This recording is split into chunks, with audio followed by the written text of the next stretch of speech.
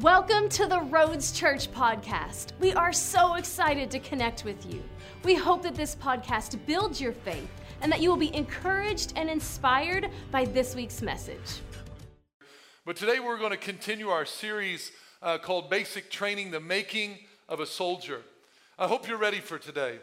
Hope you got some notepads out, or you got sermon notes are available there in your worship guide, paper kind. If you'll pull those out, you're going to need them today. Let me just give you a little tidbit, a little heads up. You're going to need them. Or you can get on the YouVersion Bible app, and you can download those sermon notes there as well and follow along with us. If you've got your Bibles this morning, we at the Roads Church, we get excited about the Bible because, why is that? Because we believe that God wants to speak to us every time that we open it up. So we get a little bit excited. So I don't know if you're going to be able to guess where I'm going to tell you to open today, but if you're really in tune with the Holy Spirit, you would already be there.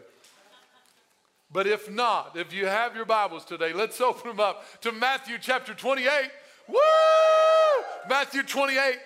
Matthew 28. We get a little excited. Sometimes to some people, I'm a little bit extra. You know, so I try to tone it down a little bit, but sometimes you just got to be who you are. Got to be who you are. If that's extra for you, I'm sorry. It's not personal. Matthew 28. Are you ready to read the Bible? Anybody ready for church this morning? Are you ready online? You ready, Mount Carmel? Come on, Mount Carmel. I'm going to watch back and see if you guys were really excited when I talked during that time. Matthew 28. Here we go. Verse 16. Says, then the 11 disciples went away into Galilee to the mountain which Jesus had appointed for them. And when they saw him, they worshiped him, but some doubted. And Jesus came and spoke to them. And he said, all authority has been given to me in heaven and on earth. Go therefore and make disciples of all nations, baptizing them in the name of the Father and of the Son and of the Holy Spirit, teaching them to observe all things that I have commanded you. And lo, I am with you always, even to the end of the age. Amen. Let's pray. Father, I just thank you for your word. And I pray, Holy Spirit, come. I need you. We want you. We want you to be here. We want you to speak truth to our hearts. We want you to make it plain and understandable. And we just want you to reveal things, Lord, that we may not see on our own. So God, I pray that I be hidden, that you would be heard, you would be seen. God, that you be the focal point, you be the one that gets all the glory today. So Lord, we lean on you and we trust you and we praise you. In Jesus' name, somebody say amen.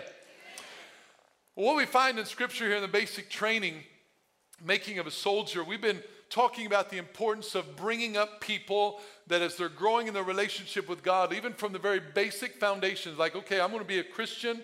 What does it mean to develop them? You know, the scripture says to make disciples, and so we're talking about making soldiers, and we've been using a lot of military analogies, and I want to give you the theme for today, because this is going to be something we talk about throughout. So this is the theme. Are you ready? Ready for the theme. So I want you to be able to get this in your heart, memorize it, be able to apply it in your life this week. Here we go. Here's the theme for today. You ready? Here's the theme. The theme is, for today, the theme is, initiation is more powerful than prevention. Like, okay. You'll know more later. Initiation is more powerful than prevention. I'm going to say it again because I want the Holy Spirit just to start putting it in your heart. Initiation is more powerful than prevention. I talked about two things in this series. Every soldier, every believer needs to know. Number one, they need to know their mission. We need to know why we're here, why we're living, why we're breathing, why are we Christians. We need to know our direction for our life. Number two, we need to know our authority or the rules of engagement. Or the rules of engagement. Every soldier knows that they're not going to be successful in their mission unless they get the rules of engagement, which speaks to authority. In the Great Commission here, when Jesus was giving this to the disciples, he actually gave the rules of engagement first before he gave the mission. So he told them what was going to be on it. He said, all authority has been given to me in heaven and on earth. So here's something I want to emphasize today. Every Christian needs to know when we get born again, when we get filled with the Holy Spirit, what authority do we have in the spirit realm through Jesus? Jesus said, all authority has been given to me in heaven and earth. This is rules of engagement. I believe every Christian needs to know what authority they have in the spirit realm through Jesus. Notice I said through Jesus. It's not on my own. It's not about authority that Chad has in Chad. Chad doesn't have any authority. But in Jesus, once I get born again, I move from the authority of just Chad and I come under the authority of Jesus.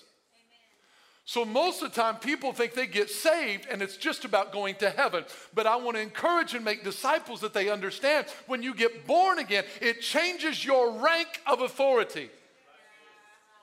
You move from just a human being to a son or a daughter of God. And when you move into that category or that classification, now authority is bestowed upon you, not just because you go to church, but because of Jesus and the authority that's given to him. So we need to know our authority. We need to know that it makes a difference. Authority is of no use if it's not recognized or exercised. It's of no use if it's not recognized and exercised. Authority doesn't mean we won't have any opposition or adversity. Sometimes when we talk about authority, it's like, oh, okay, so I got authority. That means I'm not going to have any problems. No. Authority doesn't mean we don't have any opposition or adversity. Authority just means, and it gives us clarity, that we are going to be faced with opposition and adversity, and it tells us what to do when it comes. Be clear as a Christian, as a son or daughter of God. We are in the army of God in a battle. Now, I'm not talking about Jesus hasn't won the victory for us. Jesus has already won. So our battle is to appropriate or apply the victory that Jesus won for us.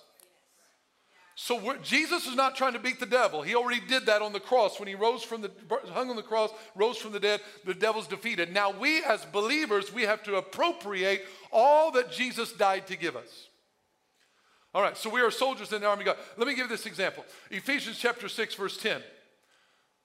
Again, I want to give this theme throughout the message. I want you to understand that we have an opponent, we have an adversary that we are warring against. Ephesians 6 says this, finally, my brethren, be strong in the Lord and the power of his might. Put on the whole armor of God. Why? Why do we need an armor? That you may be able to stand against. Everybody say against. You're going to need that word. Stand against what? The wiles or the strategies of the devil. For we do not wrestle against flesh and blood. People are not our problem. We don't wrestle against flesh and blood. We're not fighting against people. I know you'd like to think they are your problem, whoever they are, but they are not your problem. They're not my problem. We get it twisted when we start fighting with people. We don't wrestle against flesh and blood, but we do wrestle against principalities, against powers, against the rulers of darkness of this age, against spiritual hosts of wickedness in the heavenly places. So notice the pattern here that we have to stand against. God gave us an armor that we may be able to stand against the wiles of the devil. Verse 13, therefore take up the whole armor of God that you may be able to withstand in the evil day, and having done all to stand. And here's what the word against means. It's a Greek word that it's a preposition of direction, means towards, providing opposition with the implication of a reaction or response to a previous event. So when it says stand against the wiles of the devil, it's like if you lean something against the wall, right? You lean it towards the wall and you apply pressure against it. You're setting against it. When I stand against the wiles of the devil, God's telling me that I need to stand in opposition, direction towards what the enemy's trying to do in my life. I stand against it. I oppose it. I stand in opposition against what the enemy's trying to do. He said, this is what I want you to do. The enemy's going to come. He's got strategies. He's got schemes. He's got wiles. He's got all this in his repertoire, and he's going to come to try and cause problems in your life. When that happens, I'm giving you an armor. Why does he give you the shield of faith? The Bible tells us on down a few verses that you may be able to quench all the fiery darts of the evil one. So why do I have a shield of faith? Because there's fiery darts going to be shot at me. See, when we're talking about authority, it's not that there will not be any opposition or adversity. It will be when it comes, he gives you the equipment to be able to withstand it. I'll say it again. He doesn't promise a life free from opposition. He promises that we will be equipped to withstand the opposition. He gives us a shield of faith, breastplate of righteousness, helmet of salvation, sword of the Spirit. He gives us this weaponry and this armor because we are in a battle. We have an adversary. We have an opposition. Are you following with me? All right, because people are not taught about their authority, I believe we underestimate our impact on our mission. So what is our mission? He says in verse 19 here, go therefore and make disciples of all nations. Disciple nations, that's our mission. Disciple, make disciples is not really how we translate it. It's really one Greek word, which is a verb. Go therefore and disciple nations. It's an action. It's a verb we have to do. Disciple nations. Teach, train, and instruct people. Make disciples is what we're assigned to do. Notice what he says, go therefore and disciple nations. As you go. Sometimes people have thought the responsibility of discipling nations was the preacher's job. Isn't that what we pay you for? To do that discipling stuff? No. He's saying, as you go, we go, disciple nations. You and I are supposed to go and disciple people with the influence of the kingdom of heaven wherever we go. As you go where? Into the 7 mountains of influence. We talked about it. We talked about the economy, our arts and entertainment and sports, economy, education, family, government, media, communications, religion. So as you go into these 7 mountains of influence in society, influence culture with the kingdom of heaven under the authority of Jesus. So what God's telling us in Disciple Nations, he's telling you, as you go to school, disciple people. As you go to work, disciple people. As you go to the store, disciple people. Be an influencer of the ways of heaven wherever you go. It's not the responsibility of the church alone or of the pastor alone. It is the responsibility of all of us to disciple nations. That's our mission. So now, how are we going to do that? How are we going to do that? We too often think about changing the culture by controlling the negative instead of initiating the positive. What was our theme for today? The power of initiation is greater than the power of prevention. So sometimes when we talk about changing culture, changing what's happening in society, we get focused on what we need to stop instead of what we need to start. We get focused on the bad things that need to stop in this world, and then the world will be good. I want to submit to you today that the greater influence is not what we get to stop, but it's what we start. It's not about what we get people to quit doing that changes culture. It's about what we start doing that changes culture. It's not about what we can prevent our kids from getting exposed to. It's about what we can pour into them that's greater than what they're going to get exposed to. Oh, Jesus. Sometimes we think prevention is the way to holiness. It's not about prevention as your way to holiness. It's what you implant is your way to holiness. What you initiate. We focus on what we need to stop instead of what we need to start. When Jesus walked the earth, let me ask some questions today. I'm going to ask a lot of questions because the things I'm going to talk about today are going to challenge some things in your heart because they challenged me. So I encourage you to stay with me. Don't tune me out yet because I'm going to say some stuff that's going to make you go, what? But I just ask that you stay with me.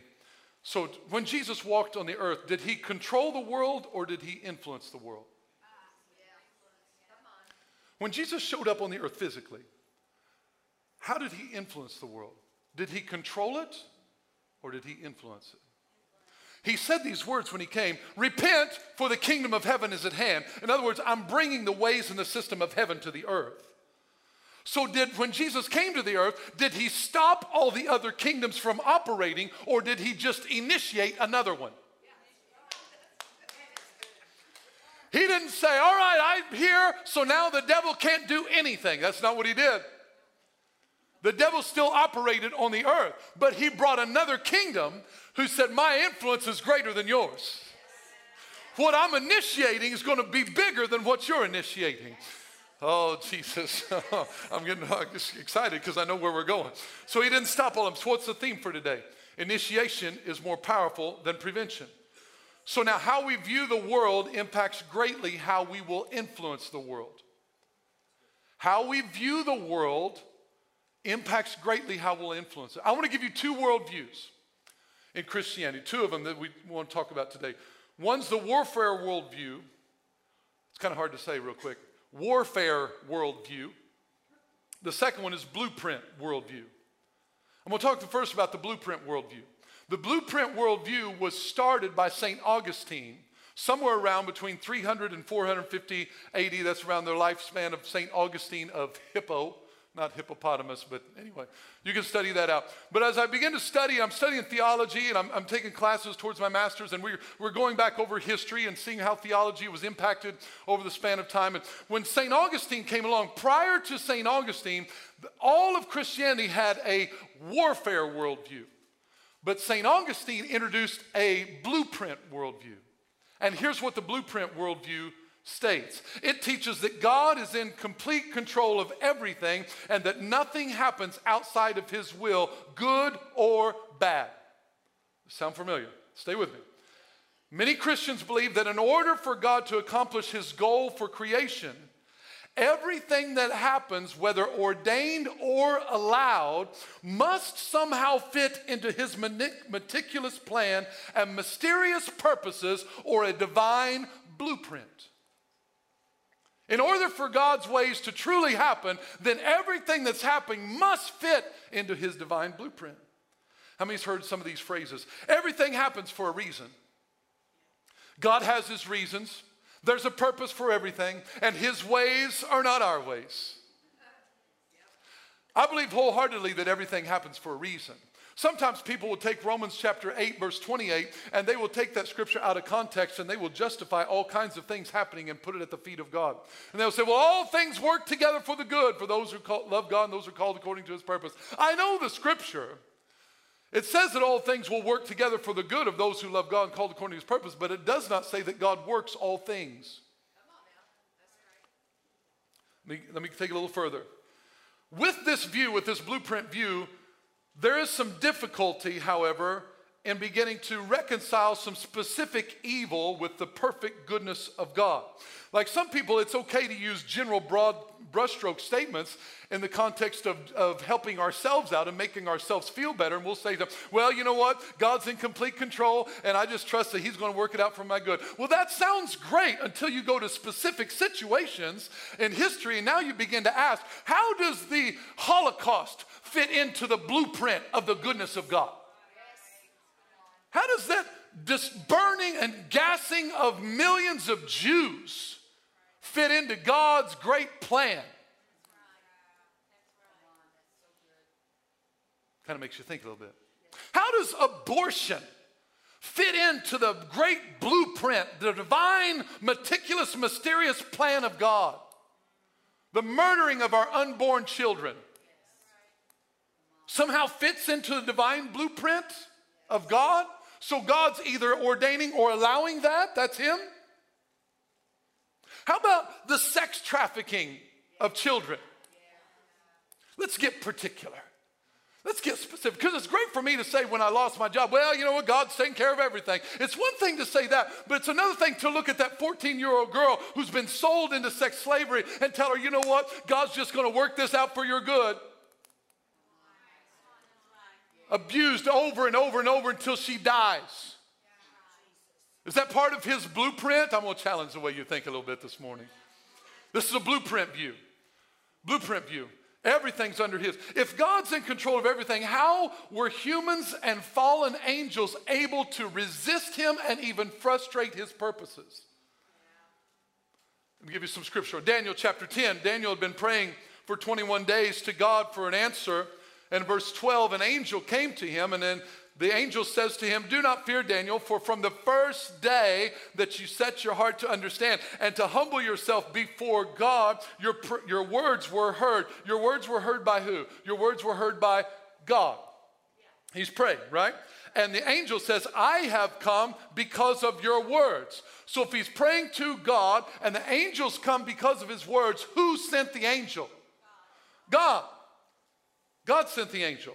Verse 13, but the prince of the kingdom of Persia withstood me or resisted me or held me up 21 days. And behold, Michael, one of the chief princes, came to help me, for I had been left alone there with the kings of Persia. So here we find that a person prays, God sent the answer, but on the way, the kings of Persia in the spirit realm, demonic forces, withstood the answer and held it up for 21 days. Now, if God is in complete control of everything, how in the world is the kings of Persia going to be able to stop what God sends? held him up for 21 days until Michael, one of the prince angels, showed up and said, yo, what's up? You got to go. Told the angel, you go and deliver the message. I'll clean up this mess right here. I'll take care of him. So do you see that even in there we see a resistance to the will of God? God's will, God's purposes were to send the answer to Daniel, but then the enemy stood and withstood him and held him up. Challenge to the blueprint worldview. The warfare worldview, alternatively, which again, I would encourage you with this, the warfare worldview was what Christianity held all of history prior to Augustine. The early church, the New Testament church, none of them believed in a blueprint worldview. All of them believed in a warfare worldview. Here's the warfare worldview. It's based on the conviction that our world is engaged in a cosmic war, between both human and angelic beings that have aligned themselves with either God or Satan. Two sides, either God or Satan.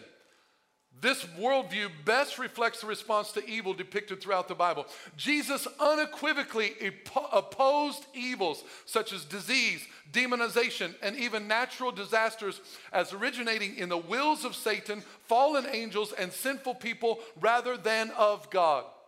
When you see Jesus and how he walked on the earth, Jesus actually attributed demonization, sickness, and disease to the devil and not to the Father. Jesus rebuked the deaf, dumb spirit and commanded it to come out. But if God gave that person the deaf, dumb spirit, how could Jesus rebuke God?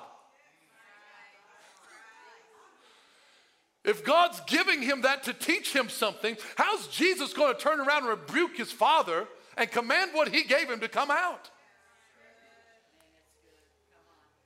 How about the storm that comes up on the disciples on the sea? Jesus stands up and rebukes the wind and the waves and they become still. If God sent that storm to teach the disciples to turn to Jesus, how is Jesus going to turn around and rebuke God? Just questions. I'm just asking questions. Don't get nervous. Just asking.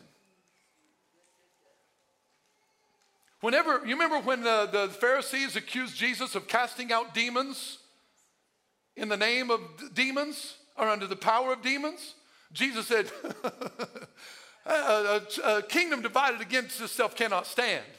I'm not casting out demons because I have any relationship to those demons. I'm casting out demons because I come from a greater authority.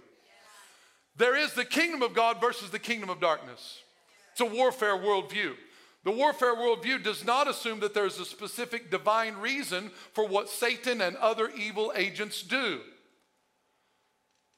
To the contrary, God fights these opponents precisely because their purposes are working against his purposes.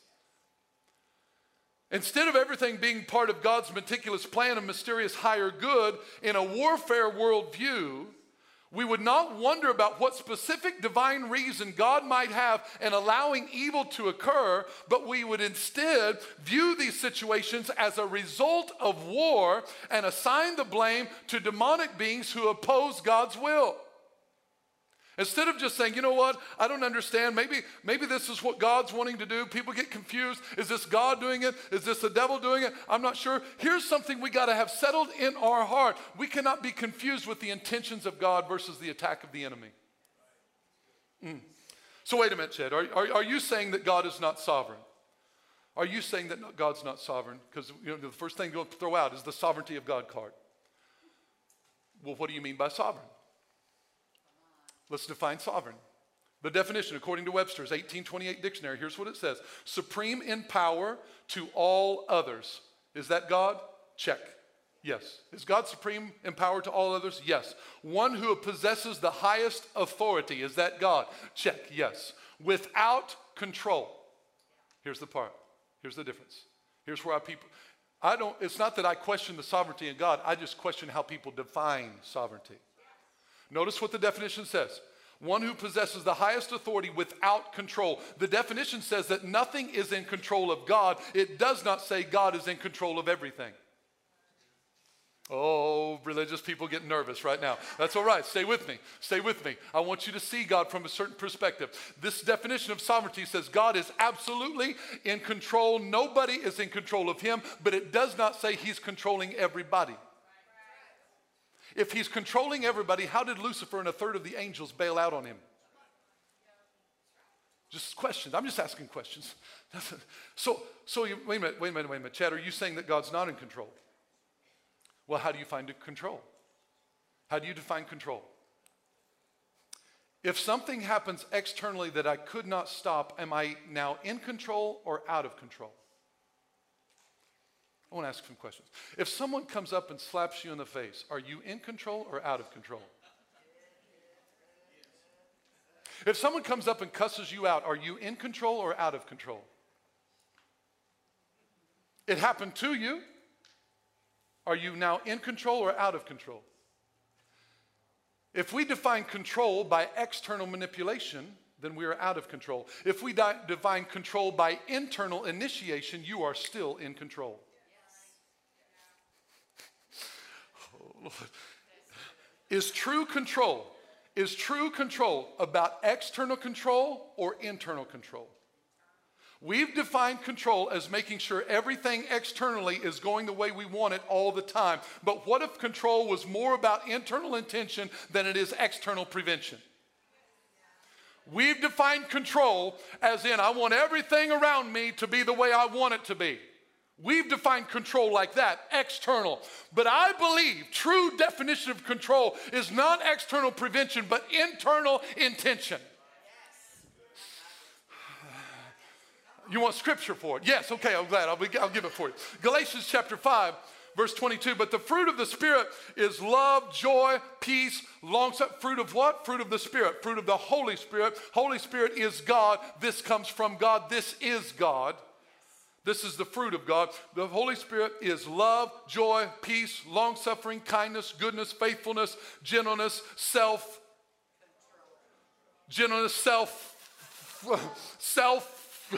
It doesn't say people control. It doesn't say circumstance control. It says self-control.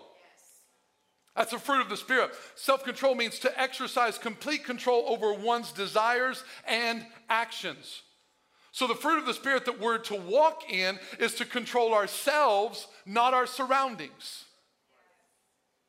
If we're wanting to make a soldier, make a disciple, the first thing disciples need to understand is God's calling you to operate in the fruit of the Spirit, which is self-control.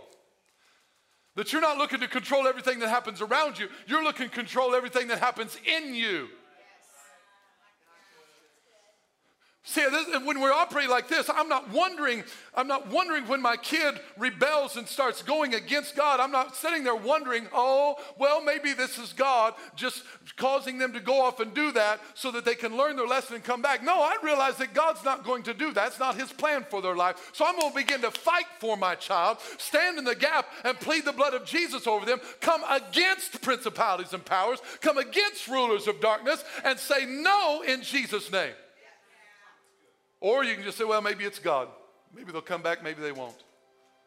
Blueprint worldview versus the warfare worldview. So how is this possible? Is it possible, let me ask this question, is it possible that God created an environment where he does not control everything that happens, yet at the same time absolutely controls everything that he does or initiates? Come on, I'm going to make you think a little bit. Is it possible that God created an environment where he does not control everything external, but he absolutely controls everything that he does or initiates? Some people that want control or get nervous. God's got to control everything. If he's got to control everything, how is this possible, Chad? How could he create this environment where he's not in control of everything, but yet he's in control of everything? I submit to you, he does it by one word, love. 1 John 4:8 says this, he who does not love does not know God, for God is love. God created the world for the purpose of inviting the world to experience what the Father, the Son, and the Holy Spirit had amongst themselves. They were love. When they create a world that's going to have love as an option, anybody ever loved somebody who didn't love you back? Anybody ever love somebody that rejected them? Anybody ever love someone that did you the opposite of what you wanted? When you have an environment of love and not control, it leaves the opportunity for a choice. I argue that it is not logically possible for God to have an objective of love without risking the possibility of war. Because the possibility of love in and of itself creates the possibility of opposition. The idea of creating an environment of love creates the opportunity for opposition. Because God's not making people serve Him. He's not making people love Him. He's giving you and I an invitation of love. But in that invitation of love, we also have the opportunity for rejection. We have the opportunity to go our own way and thumb our nose at God and say, I don't want to be with you, I don't want to serve you. But I'm telling you, God is absolutely in control of what He initiates. And the power of initiation is greater than the power of prevention. So is God sovereign? Yes. Yes. Nothing or no one controls Him. No one controls God. No one controls Him. He is 100% in control of His agenda. He's 100% in control of how He responds. He's 100% in control of His intentions. Some of you still need more scriptures. I'm going to give you a couple. Ephesians chapter 1, verse 11. Predestined according to the purpose of Him who works all things according to the counsel of His will. It tells how He works all things according to the counsel of His will. It doesn't say He works all things. It just says everything that He works is according to His will. Come on, I want you to see scripture from this light. I'll give you another. Daniel chapter 4, verse 35. All the inhabitants of the earth are reputed as nothing. He does according to His will in the army of heaven and among the inhabitants of the earth. No one can restrain His hand or say to Him, what have you done? He does according to His will, and no one can restrain His hand. I want to serve a God like that, who does what He wants and no one can stop Him. It does not say He controls what everyone else does. It says that He controls what He does. God says, I'm going to do according to my will. I'm going to do according to my will. And no one can stop me. The devil cannot stop what God is doing. It doesn't say God's stopping what the devil is doing. Oh, man. Oh, Jesus. Help me, Lord. All right, let me give you a couple more. Psalm 115, verse 3. But our God is in heaven. He does whatever He pleases. Psalm 135, verse 6. Whatever the Lord pleases, He does in heaven and on earth, in the seas and in all deep places. God does what He pleases. We think control is we have to control the opposition. God created an environment of love where the opposition will be freed to happen for a season. There's coming a day where the freedom of the enemy to oppose God is going to come to a screeching halt. And he will be thrown in the lake of fire for all of eternity. But you and I still operate in a kingdom of love and freedom. So how are we going to influence the kingdom of heaven, or influence the earth with the kingdom of heaven? If we hold this blueprint worldview, we will look at things like the coronavirus and say, well, I wonder why God sent that. You know, here's the confusion with the blueprint worldview. What happens is that something good happens out of something bad, and then people will back into it and say, well, that must have been God's will because something good happened out of something bad. No. That speaks to the power of His redemption to get something good out of something bad. It doesn't mean that He caused something bad to get something good to happen. He can get something good to happen all by Himself. But He's so good, He can redeem bad. He can redeem evil intentions. That's the power of God. Let me ask you another couple questions, I'll be done. Which is true power and authority? Which is true power and authority? Controlling what everyone else does, or not being able to be controlled no matter what anyone does? Which is true power and authority? I've seen people that try and control everybody around them, and they think they got power. They don't have power. The true power is in a person that cannot be controlled by no matter what anybody else does. That's power. Well, no matter what you do to them, you can't shake them. No matter what you say to them, you can't move them. That person's walking in power, not the person who's trying to manipulate and control what everyone else does. True power is power of love that says, in me, you can't stop me. You can't change the way I act or the way I behave. You can't change the way I love you. You can't change my love. When the Bible says, oh, Jesus, in the Bible, Romans chapter 8, when the Bible talks about nothing can separate us from the love of God, we've thought that meant that God was controlling that. That's not God controlling, it's God controlling his initiation towards you. You can't control my love for you. You can't stop my love for you. No matter what you do, nothing can separate you from my love. People interpret that God's controlling people, and it's the other way around. God's controlling himself. Why does this matter? Because it's not about eliminating opposition as much about empowering conviction. If we have an inaccurate definition of control, and this is what I believe we're trying to correct today, then we will have an inaccurate definition of sovereignty, which creates an inaccurate belief of how God wants to influence the earth through us. If I have an inaccurate belief about control, I think it's about controlling things externally, then I'll have an inaccurate belief about sovereignty, and I will assume that everything that's happened, God's initiating, and then I will have an inaccurate belief about my responsibility to release the kingdom of heaven in the earth and make an influence. So here's some questions I'll ask you. One statement, then question. Transformation, then, is not so much about what we prevent, but what we initiate. You want to make a difference in your kids' life? It's about what you initiate in your kids, not what you stop in your kids. You want to make a difference in your marriage? It's not about what you get them to stop doing. It's about what you initiate doing. Initiation is greater than prevention. Here's some questions for you. Number one, are we trying to influence by preventing things or initiating things? Are we trying to change our life by what we stop or by what we start? What if control was more about our internal intention than it is external prevention? Initiation is more powerful than prevention. Are you trying to stop things around you? Are you trying to keep things from happening to you? Or are you working on what your response is going to be? When the storm came, Jesus had a response to it. He was sleeping. He wasn't worried about the storm. So now what do we do in opposition when the wiles of the devil, when the strategies of the enemy come? I want to encourage you with this. When some people hear this, they get a little nervous. Because and I had some people even ask me after the first service, they're like, listen, for a while, I wasn't sure about what you were saying.